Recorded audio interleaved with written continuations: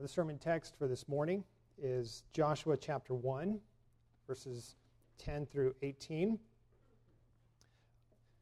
And as you turn there, we remember this morning that the book of Joshua records how God remained faithful to his promises to Abraham by bringing Abraham's descendants, Abraham's family, into the land that God had promised them.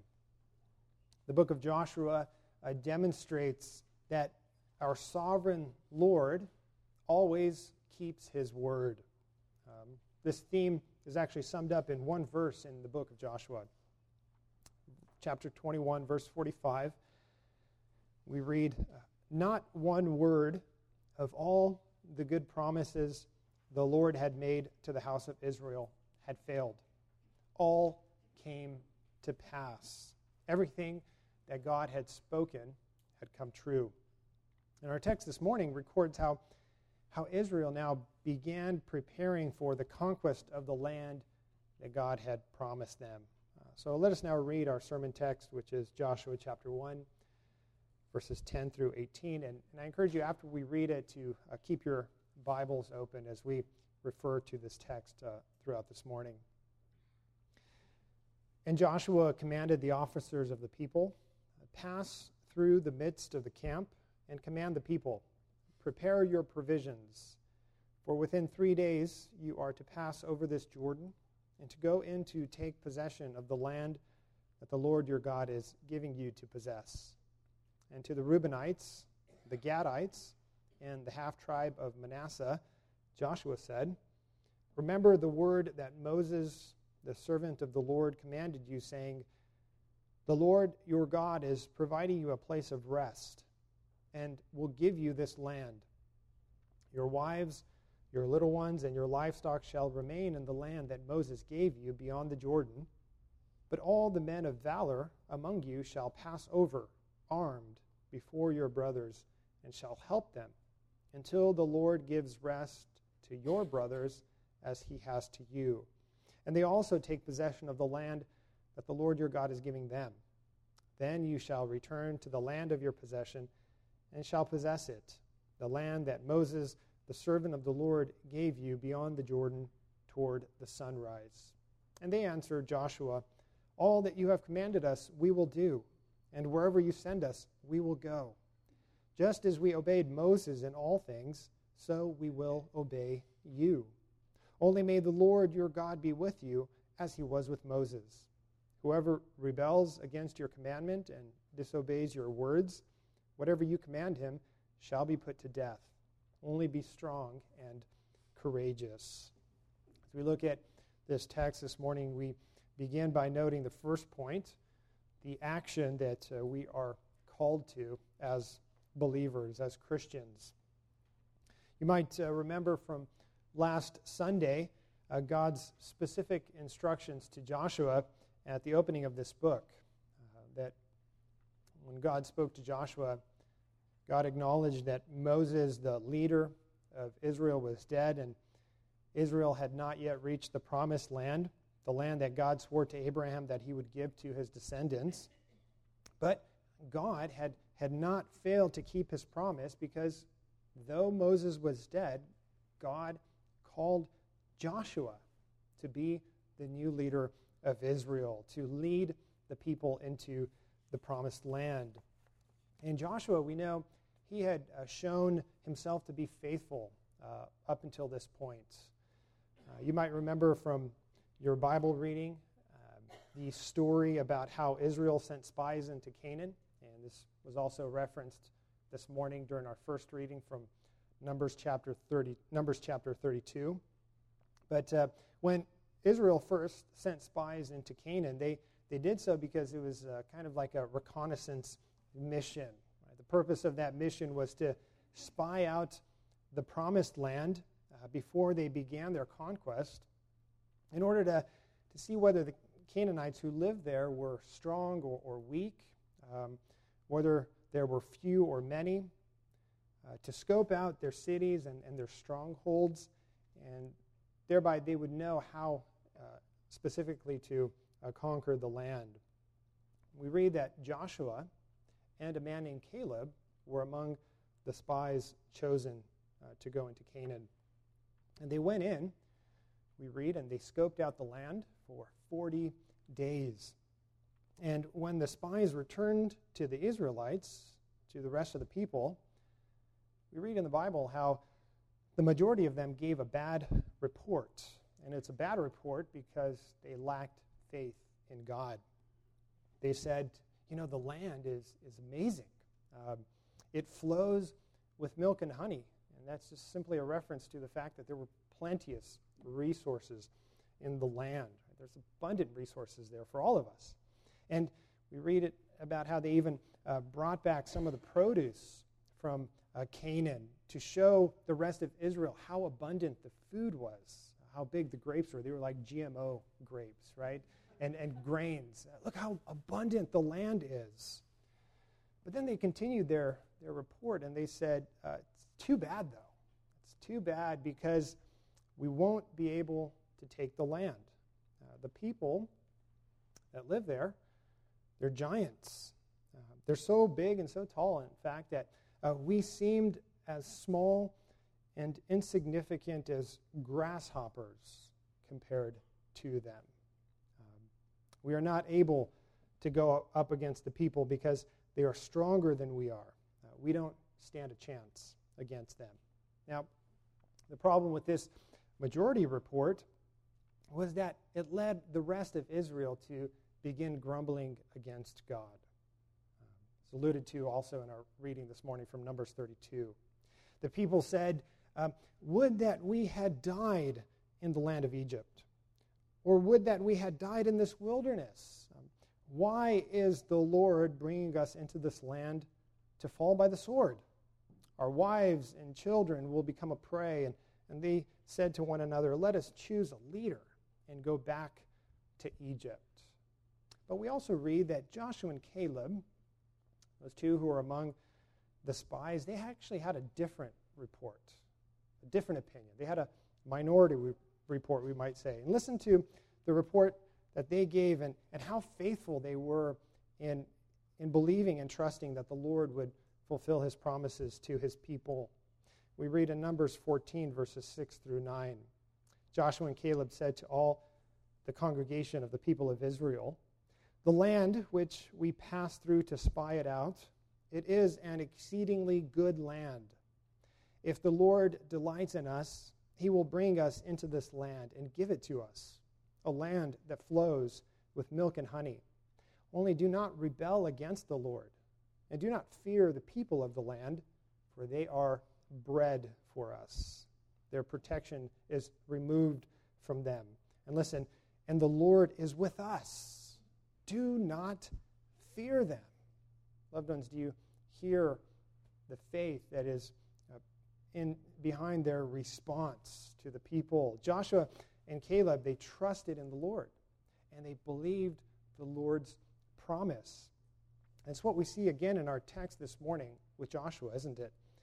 As he gives a faith-filled response to God's command. Notice God's command to Joshua in chapter 1, verse 2. Moses, my servant, is dead. Now therefore arise, go over this Jordan, you and all this people, into the land that I am giving to them, to the people of Israel. And then verse 6, be strong and courageous, for you shall cause this people to inherit the land that I swore to their fathers to give them. And then we read here in our text this morning in verses 10 through 11, Joshua's faith-filled response to the Lord. He did exactly what God told him to do. We read, Joshua commanded the officers of the people, pass through the midst of the camp and command the people, prepare your provisions, for within 3 days you are to pass over this Jordan, to go in to take possession of the land that the Lord your God is giving you to possess. We see that Joshua responded in faith, and his faith was displayed in his action. And we see also that the other leaders of Israel also responded in faith. Once Joshua conveyed God's instruction to the tribal leaders of Israel, they said, verses 16 through 17, all that you have commanded us, we will do. And wherever you send us, we will go. Just as we obeyed Moses in all things, so we will obey you.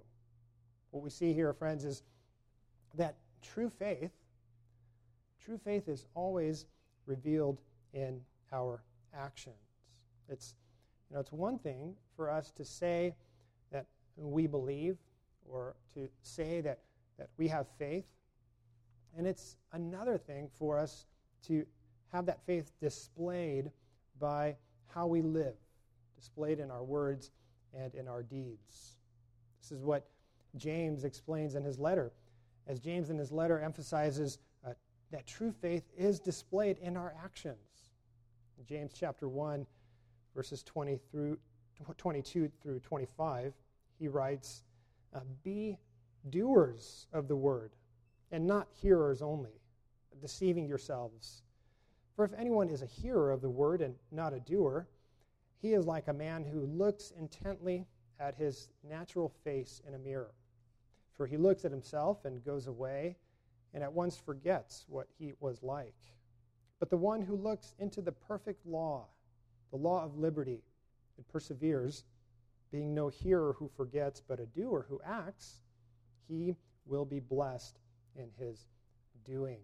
Now, James, in this part of his letter, he uses an interesting metaphor in this text. He says that to hear the word, to hear Scripture, and then to not live according to it, to not reveal our faith in our deeds and our actions, he says, that's like looking into a mirror and you see something wrong with your face. It might be something between your teeth, right? Spinach left over from lunch. You see something wrong as you're looking into that mirror, but then you simply walk away. You don't address the issue. You simply walk away and forget about it. James says, that makes no sense. But he says it's the same thing with hearing God's word and not doing it. Because the word, the Bible, is God's mirror to us. It reveals our imperfections. It reveals our sins. In the word, we read about our imperfections, our folly, our sin, and we read about what God commands. It's like a mirror that shows us where we fall short and what God requires. And we are called then to do something about it, to take action, to live accordingly, not to walk away and to forget about the problem, but to take action. Now, in thinking about this, we could make a mistake here and overemphasize action. You've probably heard the phrase, deeds, not creeds. Now, that phrase emphasizes that Christians need to focus on deeds, not creeds. We need to focus on actions and not just having the right theological head knowledge. And so, thinking about that in our text this morning, we see here that we could be led to have what we might call a false dichotomy, where we either focus too much on theological head knowledge to the neglect of good works, of deeds, of actions, or we emphasize good works over good theology. And yet, loved ones, what we see in our text this morning is how Joshua's actions, how his deeds actually flow out of his theological knowledge of God. There isn't a false dichotomy in Joshua's heart and mind. Because Joshua's action is tempered. It's guided by his knowledge of the Lord. Look again at what Joshua says to Israel in verse 11. He says, "Prepare your provisions, for within 3 days you are to pass over this Jordan to go in to take possession of the land." That's the action that he's calling Israel to based on what God had commanded him. He continues and says, "The land that the Lord your God is giving you to possess." That's the theology. That's the head knowledge. That's the promise that Joshua is clinging to, the promise that God had given to Abraham, that God had repeated over the centuries to his people. And so we see how Joshua's actions are based on what he knows about God and his word, as they respond with faithful action to what God has called them to do. This is why having a true understanding of God, loved ones, having good theology is so important. There are instances in the Bible in which people acted in great faith, but their faith was actually misplaced, and they acted wrongly. It was misguided. I think, for instance, about King Saul. There's a story in which King Saul took action by making offerings to God, even though he wasn't authorized by God to do so.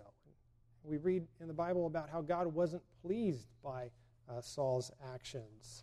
Our actions need to be in response to true faith, faith that is grounded in what God has revealed in his word. We see, secondly, in our text this morning, the unity that we need. The unity that we need, especially as displayed in verses 12 through 15. As Joshua instructed the officers of Israel, these tribal leaders, to prepare for crossing the Jordan River into the promised land. Now, this was a major undertaking. This was a major undertaking because they had been encamped in the same place for quite some time. And over these 40 years of wandering in the wilderness, they were used to the pattern of setting up camp, setting up the tabernacle, staying in a place for a certain time, and then breaking camp and moving to the next place and unpacking again, and then repeated over and over. But what Joshua is calling them to now is to break camp for the last time. He says this is going to be different. We're going to uproot, we're going to prepare to enter the promised land, and then we're going to unpack, and we're going to stay unpacked, because we'll be in our home, the land that God has promised to give us. But until they reached that land, they needed sufficient food, they needed provisions for the conquest that lay ahead.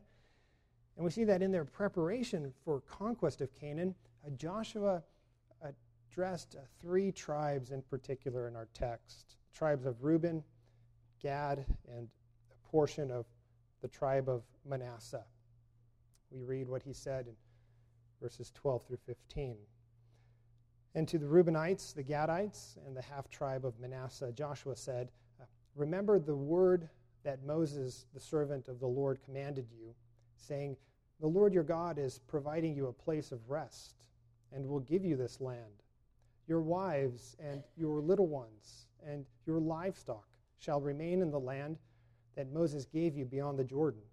But all the men of valor among you shall pass over armed before your brothers, and shall help them, until the Lord gives rest to your brothers as he has to you.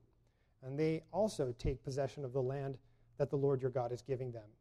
Then you shall return to the land of your possession, and shall possess it, the land that Moses, the servant of the Lord, gave you beyond the Jordan toward the sunrise.'" Now, we read the background to what Joshua instructed these tribes. We read the background during our first reading from Numbers chapter 32.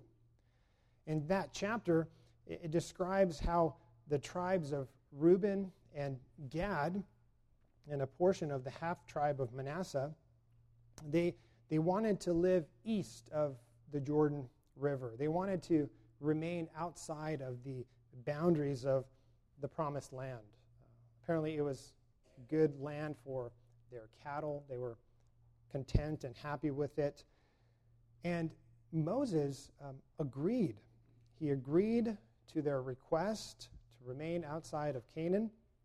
But he agreed with the understanding that when it came time for Israel to conquer the promised land, the fighting men from Reuben, from Gad, and from Manasseh, they would still join to help their brothers in the conquest.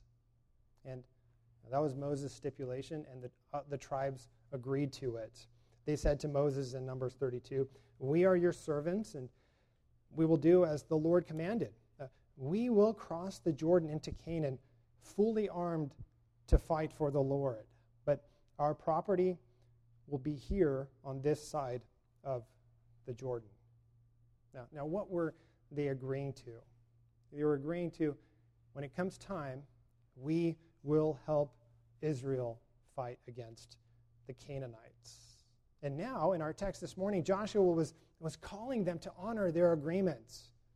He was calling them to join their brothers in obeying God's command. And what we see from them is an enthusiastic response of solidarity, of unity with the rest of Israel. Notice verse 16, they answer Joshua, "All that you have commanded us, we will do. And wherever you send us, we will go." At this point, we think about the fact that these three tribes could have made excuses. Could have made all kinds of excuses, right? Joshua, yes, we agreed with Moses way back then, but now we're already here in our land, the land that is ours to possess. We're comfortable. Our families are here, and we'd rather not join you in that dangerous conquest of Canaan. Besides, you all look like you have enough men to carry out the battle. You should be fine. Now, if these three tribes would have had that attitude, that would have led to discouragement among the rest of Israel. The rest of Israel would have said, "What do you mean you're not going to help us in this conquest? You promised to. We know that we can't do it without you. The Canaanites are giants, right? We need all the help we can get." And this discouragement, it would have led to Israel abandoning the conquest of the land because they would have lacked faith and they would have lacked courage. So, loved ones, we note here the importance of unity and solidarity among God's people, among the church. Because God's promise to Israel was a corporate promise. He would bring his people, plural, into the land. And his command was therefore that they would conquer it together as one, all the tribes working together for the same goal. And so they were dependent on one another at every step. This was by God's design. And we know, loved ones, from Israel's history that when the nation was united, when the tribes were united together, and when they were honoring the Lord together, the people thrived. The nation thrived. When they fought as one, when they worshiped as one, when they were God's people together, they flourished. But we also know, sadly, that they were not always united as a people. There was a period in Israel's history where the nation was divided into the northern and the southern kingdoms. And during that period, they didn't fight as one. In fact, we read in Scripture how they fought against each other and how they worshipped other gods. There was no unity, no solidarity. There was only fragmentation among God's people.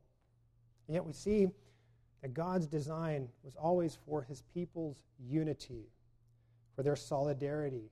And by that, God would bring about peace and prosperity in their midst. Now, this design remains the same for the church today, loved ones. We can sometimes, as Christians today, overemphasize our personal relationship with Christ. And that's important to speak about our personal relationship with Christ, because we know from the Bible that an aspect of true faith is that we confess the Lord Jesus with our mouth and we believe in our heart that God raised him from the dead. The Apostle Paul says that's saving faith when we do that as individuals.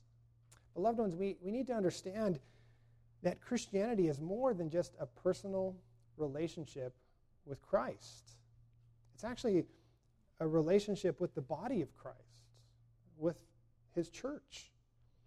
And this is by God's design, just like it was by God's design for Israel to be united together. Listen to how the Apostle Paul describes the church in Ephesians chapter 4. And I encourage you to turn there in your copy of Scripture because we will be referring to several verses. Ephesians chapter 4. And notice as I read the language of unity and solidarity, togetherness that the Apostle Paul urges the church to have. Ephesians chapter 4. I urge you to walk in a manner worthy of the calling to which you have been called, with all humility and gentleness, with patience, bearing with one another in love, eager to maintain the unity of the Spirit in the bond of peace.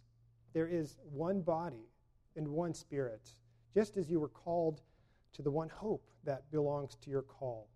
One Lord, one faith, one baptism, one God and Father of all, who is over all and through all and in all. Let's skip down to verse 11.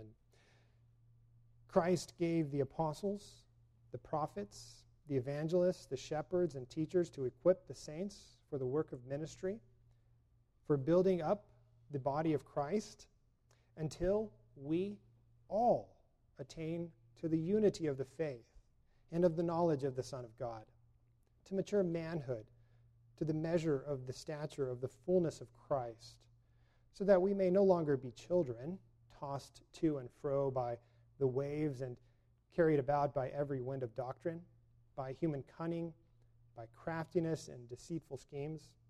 Rather, speaking the truth in love, we are to grow up in every way into him who is the head, into Christ, from whom the whole body, joined and held together by every joint with which it is equipped, with each part working properly, makes the body grow so that it builds itself up in love. There's no aspect there of individual Christianity, of just me and Christ. But Paul speaks there corporately of the church, of living together as the body of Christ, each bringing our gifts and graces to this unique church that God has called us to serve him together as brothers and sisters united in faith. There's not a hint in this passage of a lone ranger Christian or of a fragmented church. The emphasis in this passage and throughout Scripture is on the body of believers, membership in the church as we are all using our gifts and abilities together to build one another up. Lastly, we note in our text from Joshua chapter 1 the rest that God provides. The rest that God provides. Because twice in verses 13 and 15, Joshua describes Israel's entrance into the promised land. He describes it as rest. I'm not sure if you picked that up during the scripture reading this morning. Notice in verse 13 of Joshua chapter 1, we read, "Remember the word that Moses, the servant of the Lord, commanded you, saying, the Lord your God is providing you with a place of rest and will give you this land." And then verse 15, "The Lord gives rest to your brothers as he has to you, and they also take possession of the land that the Lord your God is giving them." Now, the rest that God promised Israel was a rest from their enemies. Israel had a history of being in slavery and of being oppressed by the nations around them. They had been slaves in Egypt for 400 years. And then as they wandered through the wilderness for 40 years, they were encountered and they were bombarded by enemies and by all kinds of opposition from without. But God promised them that in Canaan, in the promised land, they would have peace if they lived in obedience to him. And it wasn't just peace and rest for the sake of comfort, for the sake of them being able to kick back and relax, but it was peace for the sake of worship, rest for the sake of them being able to honor God as his peculiar people. In fact, Moses speaking to the second generation of Israel, this generation that is going to enter into the promised land. Moses said in Deuteronomy chapter 12, verses 10 through 11, "But when you go over the Jordan and live in the land that the Lord your God is giving you to inherit, and when he gives you rest from all your enemies around, so that you live in safety, then to the place that the Lord your God will choose to make his name dwell there, to make his name known, to worship him there. There you shall bring all that I command you, your burnt offerings and your sacrifices, your tithes and the contribution that you present, and all your finest vow offerings that you vow to the Lord." There was a purpose behind the rest that God was granting his people so that they might worship and honor him in that land. God was providing spiritual rest for his people, a place where they would be freed from slavery in Egypt, where they would be in their own home, the home that God provided, where they would experience freedom and joy and peace because he would be their God and they would be his people.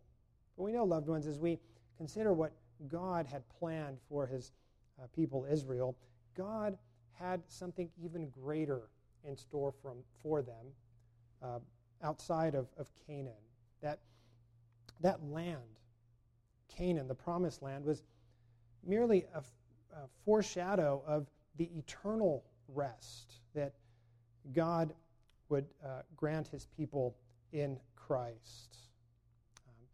We read this in Hebrews chapter 4, which is our second reading this morning, how the writer of Hebrews there in Hebrews chapter 4 describes the fact that the rest that Canaan represented was rest not just from earthly enemies, but it represented rest from spiritual enemies, from Satan, sin, and spiritual death. And so as we think about the eternal Sabbath rest that Christ provides his people, loved ones, it's the rest that we all long for, is it not? When in that final day we will finally be free from striving against sin and its effects. You know, in this day and age, in this time that we live in now, we know that Christ has freed us from the penalty and power of sin. He has freed us from slavery to sin, just as he freed Israel from slavery in Egypt. Sin no longer has dominion over us. We know that though some sin remains, no sin reigns. We, yes, strive against sin on a daily basis, but we know, loved ones, that we are fighting a war that has been won by Christ on the cross. But, loved ones, there is an even greater rest to come, a Sabbath rest for the people of God that Scripture describes. The Bible speaks about a day when in the new heavens and the new earth, we will be free not only from sin's penalty and power, but we will be free from sin's presence as well. This is why the author of Hebrews writes in chapter 4, "For if Joshua had given them rest, God would not have spoken of another day later on. God would not have spoken about something greater that was yet to come, something greater than Canaan, something greater than that earthly promised land. But God, in essence, was pointing you and me and Israel to a greater reality that is yet to come, when we will be free of sin's penalty and power." He writes, "If Joshua had given them rest, God would not have spoken of another day later on. So then there remains a Sabbath rest for the people of God." And friends, the only way to enter that eternal rest is by faith in Christ, by trusting in the same gospel that Israel heard and that you hear today by trusting that Christ and Christ alone has done all that is necessary for your sins to be forgiven. And if you haven't yet trusted in Christ for salvation, the Bible says that the promise of rest still stands, still before you this morning, this day. The Lord Jesus says to you today, "Come to me, all who labor and are heavy laden, and I will give you rest. Take my yoke upon you and learn from me, for I am gentle and lowly in heart, and you will find rest for your souls. For my yoke is easy and my burden is light." Amen. Let us pray. Heavenly Father, we thank you for the promises that we read in your word. And we pray this morning that you would grant us faith to live according to the truth that we read in these pages. Grant us to put into action what we know in our hearts and minds about you. Equip us, we pray, to be united as a church, to live together as the body of Christ. Grant us to be encouraging to one another as we see the day approaching. And we pray also that you would strengthen each of us by your Spirit as we are pilgrims through this wilderness of sin. Help us, Lord, to persevere so that we may enter our eternal Sabbath rest with Christ in glory. Hear us as we pray to you, for we ask in Jesus' name. Amen.